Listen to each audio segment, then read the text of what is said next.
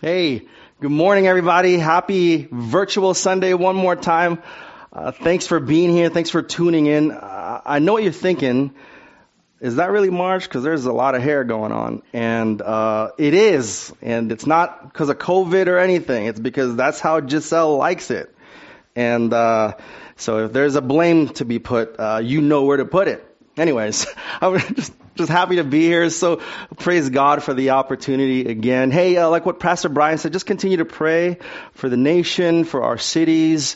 There's a lot of things happening, a lot of emotions involved, a lot of health issues. There's just a lot of things. And so this is the exact time that we need the Lord to be in the middle of all of it. And so continue to pray together, by yourself, amongst each other, to lift him up, to be the center of everything as we're going through these things. So, hey, if you have your Bibles with you, go ahead and open your Bibles to Exodus 15. Exodus 15, beginning verse 22. That's what our study is going to be today. And as you're turning there, let's go ahead and pray. So Exodus 15, verse 22. Pray with me. Father, we are just so dependent on you and so in need of who you are. And we pray as we open up the word, as we open up this text, Lord God, that really you stand out and that you introduce yourself to us and that you will impact our lives and you would shape us and that you would manifest yourself to be the center of all of attention during this time and during this study. In Jesus' name, amen. Amen. Hey, so I looked up the most Googled person in 2019, right? So we're not done with 2020. They can't possibly get that data. But 2019, do you know the most Googled person in 2019? I don't really know who he is, but it's Antonio Brown. Antonio Brown. I'm not a sports guy, so I had to look this guy up. He used to be a Steeler, and he became a Raider, and he became a Patriot, and then they cut him. There's a lot of drama, and a lot of, you would say, misdemeanors, a lot of stuff, right? A lot of things that were happening that kind of caused all of this. But he was the most Googled, so therefore he is known by so many people. So, it's realistic to say that so many people know about who he is, know about his background, his favorite ice cream, his favorite, I don't know, whatever, right? He just knows a lot about him. But I'm willing to say that there's only a handful that actually know him. And it's the same with the Lord, right? There's tons of literature and stories and documentaries and speculation of who they think God is. And there all this ideas about who might God be. And so there's a lot of people who know about God, but there's also only a handful that intimately know him. Only a few that really know the God of heaven.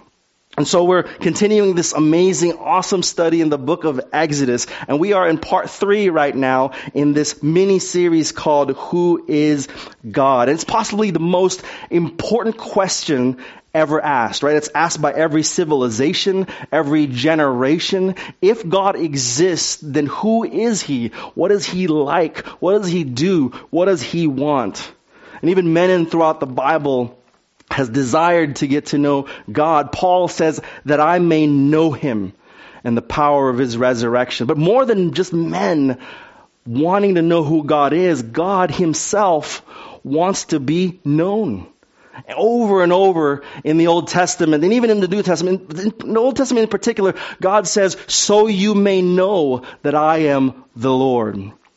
In Psalm 46:10, he says, be still and know that I am God. He wants to be found and he wants to be sought after. And even as he is seeking and saving the lost. So in this story where we are, God is in the process of reintroducing himself to his own people. Like all the miracles and all this display of massive power, even the direction that he's given to Moses to act as a go-between, all of that is just God reintroducing himself back to Israel. Because they know about him, but they don't really know him. And it's been 400 plus years that they were in slavery. They've heard about God, and he's been quiet, and now that's about to change. So this story, where we are so far, they just finished crossing the Red Sea, right? It's just an amazing display of power over nature. and what Pastor Brian covered and said multiple times, in this one event, he displayed that he was able to save and to judge. Save Israel and judge the Egyptians. And that's what the cross does too, right? It saves and it judges at the same time. And if you have the map right now, you could we're going to flash it here. You'll see there's a big arrow. It's going to kind of depict where we are in the whole story. So the Hebrews just left the Red Sea, and they traveled 3 days, and they ran out of water in a place called Marah. And you'll see that if there's an arrow there, you'll see where Marah is in comparison to where they crossed, and where the next city is. What we're going to cover also is Elim. So we're going to kind of look at this text. We're going to break down verses 22 to 27 into 4 sections, 4 observations. And this is what they are. Number 1 is travel. So that's simply just them walking, them traveling the 3 days and all the way up through Marah. Number 2 is transformation. That's when God moves and changes the water for it to be drinkable. There's a lot of things to talk about there too. Number 3 is test. And that's a unique aspect for us, especially as Christians, how God tests us. And we'll talk about that. And then finally, tranquility. God finally gives them rest and plenty when they get to Elim. All right, so a lot of things to cover. Let's just jump right into it. Number 1 is travel. Verse 22, follow me. So Moses brought Israel from the Red Sea. Then they went out into the wilderness of Shur. And then they went 3 days in the wilderness and found no water. So right off the bat, we recognize the significance of water to Israel. If you think about it, right? Not just for survival, but also in their spiritual journey. For 40 years, their 40-year journey is bookended by miraculous crossing of water. So Exodus 14, they cross the Red Sea. And later on, Joshua 3, they cross the Jordan. So they cross the Red Sea to go into the wilderness, and then they cross the Jordan to get out of the wilderness. It bookends their journey for 40 years. And it's interesting that water reference too, this is a homework for all of you, the water reference is all over the concept of salvation and sanctification, even for us, right? We're talking about the washing over of the word, the act of baptism. When Jesus was stabbed right on the cross, blood and water came out. All of this reference, and it's worth studying more, but we don't have time for it today. But take a look at verse 22. It's important to note that Moses brought them, but it's really God who is leading them throughout this whole thing, right? They came out of the Red Sea, they traveled through the wilderness of Shur, and now they are in Marah. And the text says that they went 3 days in the wilderness and no food, and found no water. So that could mean that after 3 days they ran out of water, or they've been out of water for 3 days. And it's possible that they ran out of Egypt real fast, they didn't have enough, or they could have refilled water in the Red Sea and then just ran out eventually, right? Regardless, they have no water now, and it's been 3 days. So you'll be proud of me. I looked this up in medicalnewstoday.com. Right? And guess how many days someone can survive without water? Guess. 3 days. And I looked up UK survival guides, and they have this rule of 3. It's pretty cool. Rule of 3 is this. You can survive 3 minutes without breathable air. You can survive 3 hours without shelter in extreme cold or heat. You can survive 3 weeks without food, but you can only survive 3 days without drinkable water. Is that a coincidence? Absolutely not. I want you to write this down, underline, and take a picture of this entire thing. Running out of water was not a surprise to God. God didn't go, you know what? That's what I forgot. It wasn't like that. It wasn't like that. In fact, God brings them to the edge of their human capability, so that in order to show them, number 1, that they are not self-sufficient, and number 2, He is their only hope. You know that God does that to us all the time? He puts us sometimes to the very edge of our ability He brings us to through emptiness and loss and much defeat. And he shows us our limitations just so that we can stop depending on ourselves, just so we can start crying out to him and start relying and calling for his help.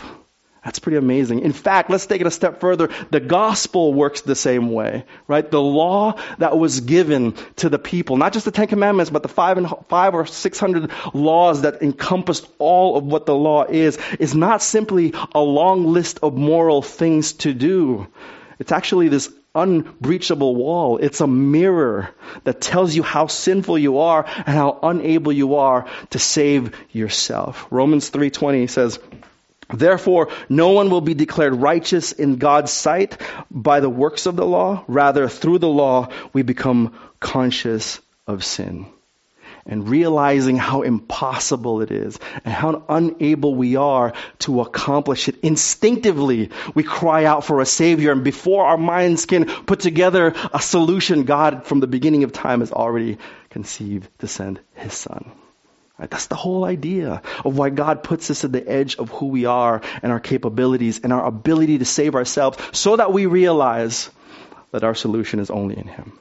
So back to the story. The Egyptians are gone, right? The Egyptians are gone. They started on their journey. They're probably thinking, man, all of our troubles are behind us now. We're good, right? And then all of a sudden they ran out of water, but they get to Marah and they're thinking maybe there's a solution here. Come to find out, the water is undrinkable. So number one is travel. Number two is transformation. And transformation of the water. So verse 23, now when they came to Marah, they could not drink the waters of Marah, for they were bitter. Therefore, it was called Marah. Marah means bitterness. Duh, right? 24, it says, and the people complained against Moses, saying, what shall we drink? So he cried out to the Lord, and the Lord showed him a tree. When he cast it into the water was made sweet. Stop right there. So of course, God knew that by the time they ran out of water, they would be in Marah. In fact, he led them to Marah, knowing that the water was undrinkable.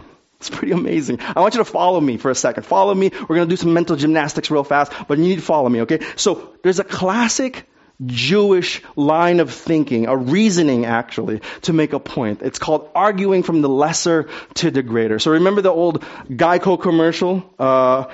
So easy that even a caveman can do it, right? That's that line of argument. Basically saying, if a caveman can do it and he's less intelligent than you, then you should be able to figure it out, right? It should be easy for you. In fact, that's what Jesus uses in Luke 11:13 when he says, if you then, who are evil, know how to give good gifts to your children, how much more the Father in heaven is able to give good gifts, right? Basically, he said, since you guys, telling the disciples, since you all are evil, naturally evil, but you know how to give good gifts, think about the Father who is already good. How good is his gifts, right?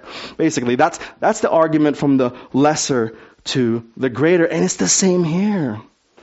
The first problem of the wilderness is not the lack of water. It's not even the bitter water. The first problem of the wilderness was there was too much water. The first problem of the wilderness was the Red Sea. And if God is able to overcome the Red Sea, then the bitter water is not much for the Lord. That's the whole idea. And it's the same for us, right? Our greatest problem is not our current problems. It's not our finances. It's not our relationships. It's not our unreached goals. Our greatest problem is how a holy God can reconcile himself to a sinful man. But that's already been covered at the cross. Romans 8:32, since he did not spare even his own son, but gave him up for us all, won't he also give us everything else? In other words, if God solved the most difficult problems by sending his son, then he is able to do and give anything else. If you ever think that God held out on you, then you look at the cross and see what he gave up. That's how you know what God is willing to do. Back to the story, right? Notice that there's a process. This is a reoccurring process that's going to happen hundreds of times in the next 40 years. There's a problem, and the people complain, and Moses cries to God. It happens over and over and over again. By the way, Every godly leader understands this, right? Everybody who's been put in a position of leadership within the church, within the community of faith, understands this. Complains, and God and the man of God or a woman of God cries out to God. But I want you to pay attention to this, right? Notice the difference in the way that they respond to problems. They complain, they grumble, they throw fits, they're gonna rebel, but Moses consistently goes to God. He consistently, that's his default, that's his response, that's the only thing he knows, which is so awesome. And I want you to see in this case it's the same thing, right? So Moses prays to God and God shows him a tree that he needs to throw in the water. And the New King James says tree, the ESV says log, and the NIV uses the words piece of wood. So let's just be clear. Moses at 80 or 81, 82, whatever he is now, he's not going chopping down a big tree. He's not doing that, right? He found a log. That's what he did. He found a log and he threw it in the water, which, by the way, I'd love to have spent time expounding on this because there's several places in the Old Testament and the New Testament where the cross refers to as the tree. Right, so Acts 5:30, the God of our fathers raised Jesus who you killed by hanging him on a tree. That tree, that log thrown into the bitter water made it sweet the same way that the cross touches the bitterness of death and makes it sweet. For a Christian, that's why death is not bitter. That's why death is sweet. That's why the bitterness of death is erased and the sting of death is gone because it's a way for us to be with Jesus. Amazing. So I want you to put your thinking caps on. Here we go. We're about to do something else. Okay. Go grab your thinking caps. Go ahead, get it, and just put it on. Okay. So we're gonna do some things. Here's a question for you. A question: was this a special log with special, unique properties that cleanse water? I mean, maybe. In fact, there's a tree in the coast of New Zealand called the Nalimaran tree that has the same properties. It cleans water. In fact, in 1744, there's this missionary named Kirnar Dar. I don't know how you say it. Anyways, something like that, right? He was a missionary and he had a mission that he was taking care of. And there was this spring of water there, and it was sweet. And then because of the lack of rain, I guess which commonly happens, it makes the water bitter, right? So lack of rain, lack of fresh water, and the water gets bitter. So he was advised in New Zealand, to cut down these trees, a Nalimaran tree, and throw it in the water. And he did it, and the water became sweet. So I'm asking you, do you think that's what happened here? Like, do you think in Mara, in the wilderness of Shur, God directed Moses to find a Nalimaran tree? Do you think that's what happened? No. Does God even need to use the log? No. Right? He could have transformed the water even before the Hebrews got there. So the question for you and me and us, whoever, is why then would God use this log? And I want you to consider the kindness and the wisdom of God as a loving Father, as He is connecting the dots for them to Himself. That's what He's doing. It's kind of like those shows or videos that you see of slow motion things, right? Something happens too fast and you need to slow it down so you can see exactly what's happening, like a water balloon burst, or we're talking about hummingbirds, right? Hummingbirds with their fast wings, you slow it down and you see I'm not going to do it, but anyways, you know what I mean? Like the way that they flap is pretty amazing. Or even the sports guys, right? The referees, they need to make a call, and they take a look at the video and they slow it down and they run it tape, play by play. That's what's happening here. God is slowing it down. He's showing them play by play so they understand that He is the one that's doing everything for them. God is doing it all the time. He's doing it for us, not for Himself. It's for our benefit, because we only understand cause and effect. We only understand this linear progression of events because we're bound by time and space. That's all we understand. So He's doing it for our benefit so that we will know that He is the Lord.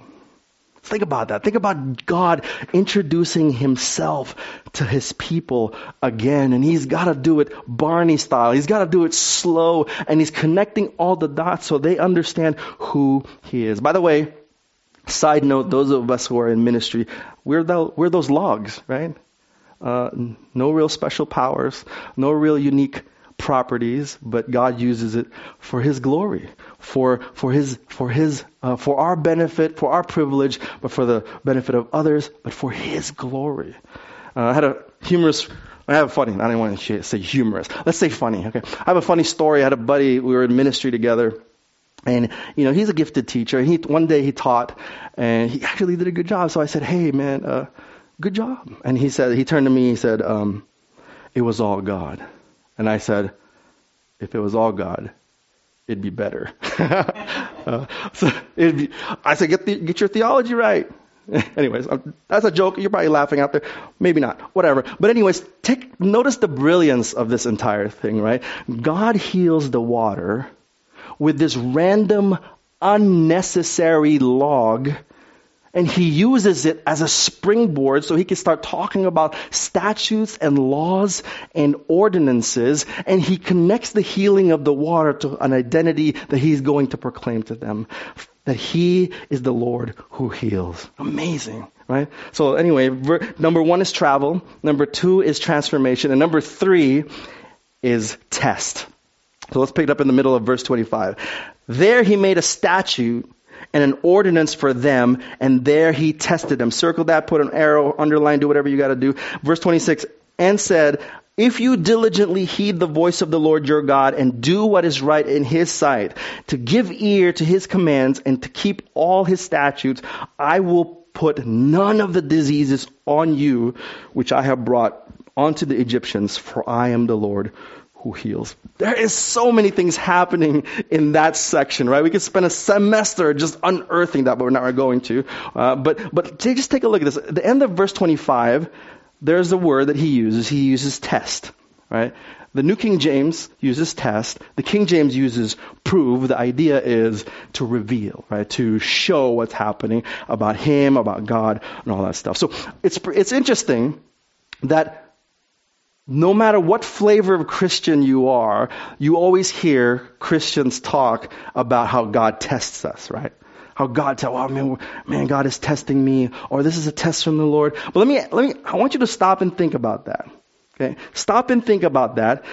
Because what are tests for, right? So in school, you have exams to find out if you retain the information or you understand the concept, right? That's what exams are for. Or in special programs, whether it's military or firemen or whatever, they want you to demonstrate these abilities so we understand that you can perform at that level, right? That's the whole idea. But the question is,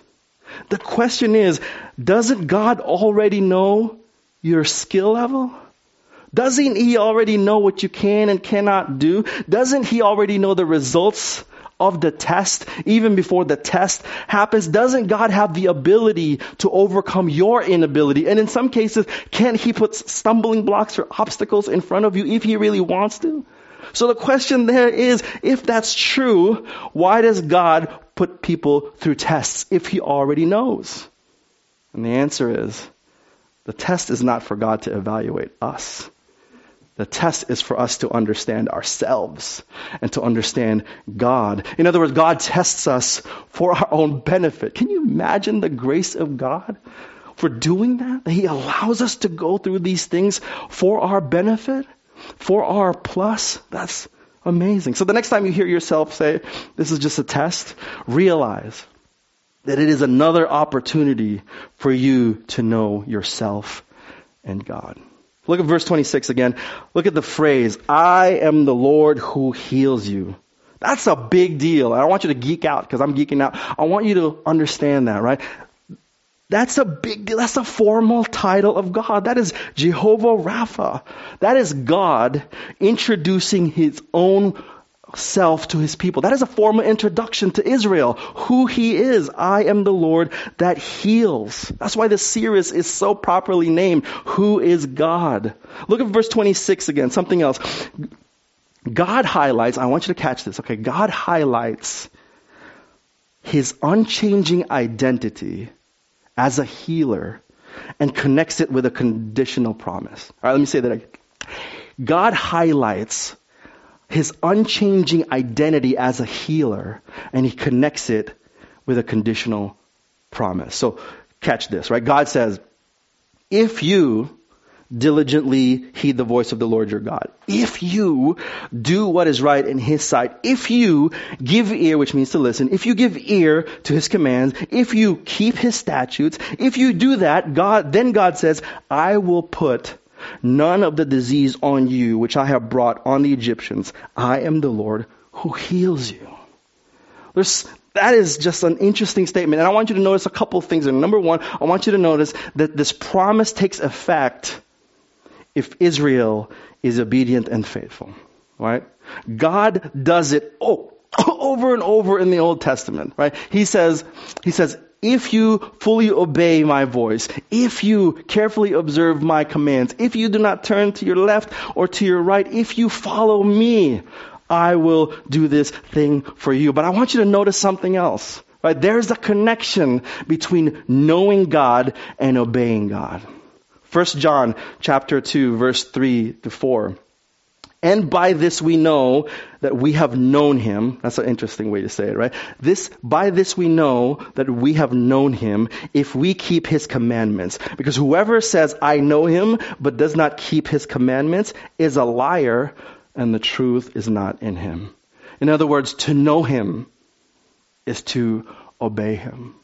Because to know him as Lord, we realize that he must be obeyed and followed. The second thing I want you to notice here is that by his own admission, God says he controls diseases. That's amazing, right? So I want you to notice the language is not passive there. It's very, very much active. He doesn't simply say, I'm going to protect you from disease. He says, I will not put, or I will not place, or I will not inflict the same diseases I gave to the Egyptians to you. And I'll tell you, that's not the difficult part. The difficult part is the revelation that God heals.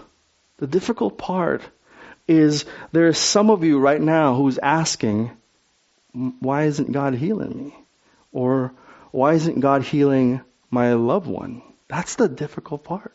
Because you're struggling and you're asking, man, I've been pleading, I've been praying, I've been asking, I'm being obedient, I'm being faithful. Like, why isn't this happening? And then you start questioning yourself. Am I really a Christian? Do I really love God? Does he really love me? Is there sin in my life? Am I doing something wrong? And I want to tell you, that's heartbreaking whenever I hear people do that. And I want you to note this, right? I want you to note this. It's Satan's joy. It's Satan's joy that you would punish yourself for something you didn't do. It brings them so much joy for you to crush yourself under the weight of something that doesn't even really exist. When you start to say, does God even really love me? Did he actually die for me? Am I saved? All of that brings the enemy so much joy and so much accomplishment. But I want to say to you this. If this is you, you've been asking and you've been begging and there's no relief, then you're in good company. You're in good company. Paul pleaded with God 3 times to take away what he called the thorn in his flesh, right? He prayed. Paul, who wrote at least 13 books of the New Testament. Paul, who mentored pastors and founded churches, and he was the apostle to the Gentiles. Paul pleaded with God, and God said, my son, no. Check it out. 2 Corinthians 12, verse 8 to 9. It might be in your bulletin, in your study guide. 3 times, this is Paul, 3 times I pleaded with the Lord about this, that it should leave me. But he said to me, my grace is sufficient for you, for my power is made perfect in weakness. Therefore, I will boast all the more gladly of my weakness, so that the power of Christ may result in me, or may rest in me. You know what he says? He says, God, in 3 different occasions, with pleading heart, he says, God, take it away. And God says, my son, no, at this time I'm not going to. And Paul says, with a proper perspective, he says, Lord, okay, then I will boast in my weakness, right? Because in my weakness, you are made perfect. Is anything possible to God? Absolutely. We see that. Does God heal? We see that too. But in his sovereign will, his plan, and his wisdom, sometimes God doesn't always do that. And he doesn't always overcome every difficulty. And he doesn't always give us or grant us what we desire. And he doesn't always, in this case, he doesn't always heal. And the answer is, I don't know why. But I know this. God's primary concern is not our physical lives. His primary concern is your eternal state of being. The heart of man is desperately wicked. And the more pressing issue for us is not the healing of us spiritually, but is the healing of us spiritually. What I meant to say is he's not concerned much more of our physical healing than he is of our spiritual healing. And our response to unanswered prayer has to be like what Paul did, not to go bitter, not to be resentful, but to press more into Christ, knowing that he has overcome our deeper need, which is forgiveness. Number 1 was travel. Number 2 is transformation. Number 3 is test. And then lastly, number 4 is tranquility. So after the bitterness of Marah, God brings them to the tranquility of Elim. So verse 27, then they came to Elim, which means palm, like Palm Springs, right? Almost exactly Palm Springs, where there were 12 wells of water and 70 palm trees, so that they camped there by the waters. We were never told that they camped in Marah, but we were definitely told that they encamped in Elim. And I love that the New King James adds the word so, right? It's very, very helpful. I was going to say so. It's very, very helpful that the New King James adds that because the other translation don't.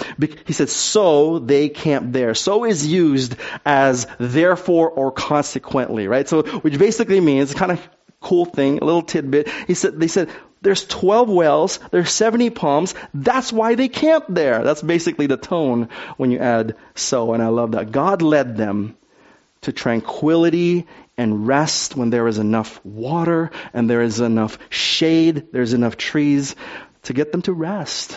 And then after that, to move on again. I want you to know as believers, that's the same thing for us. Our spiritual journey is like that, isn't it? God purposefully, lovingly brings us through places like Marah, when we feel emptied and tired and we are at the edge of ourselves, where there's much bitterness and then much testing. But because he is a good father, and because he is a good shepherd, and because he knows that we are frail and weak, eventually he leads us to places like Elim, right, where we can rest and we can drink or we can have shade, only to be ready to move again.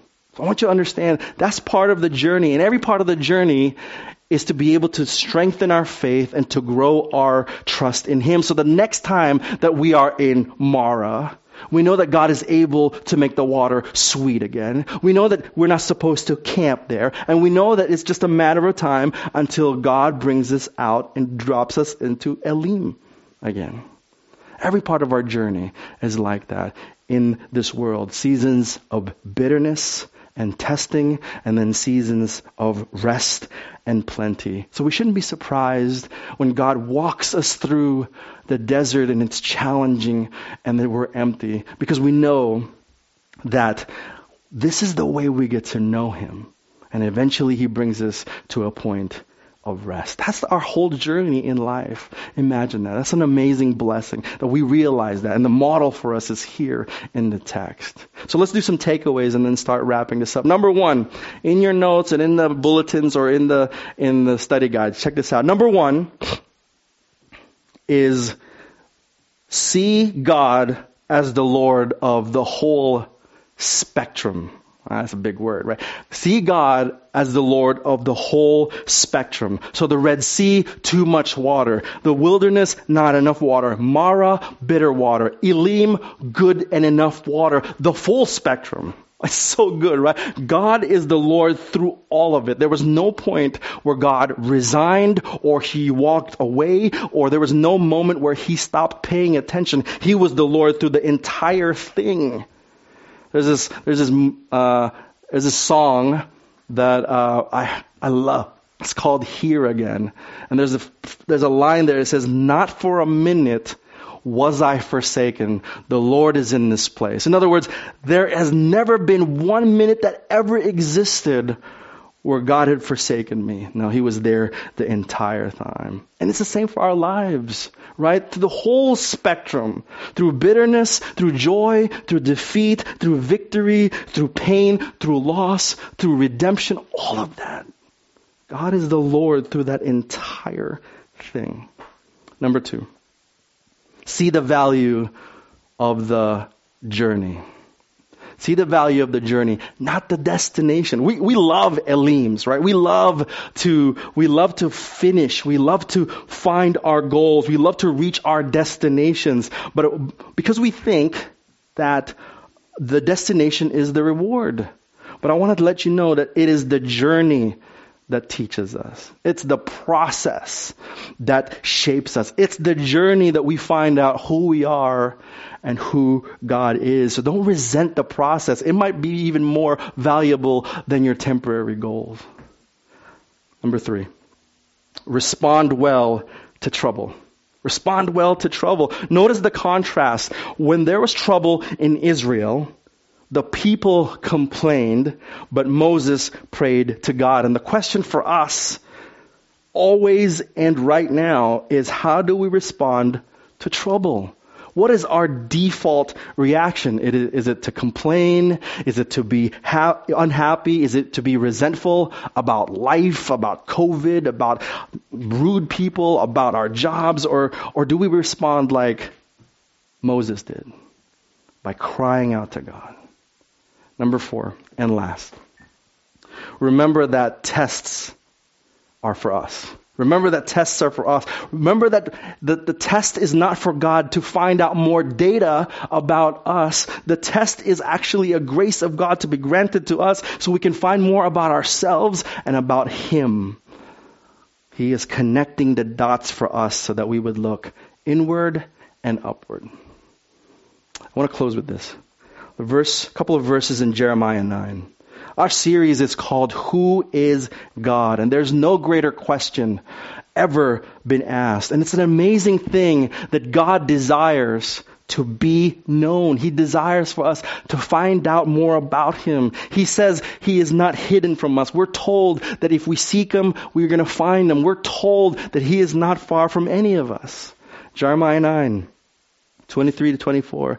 Thus says the Lord, let not the wise man boast in his wisdom.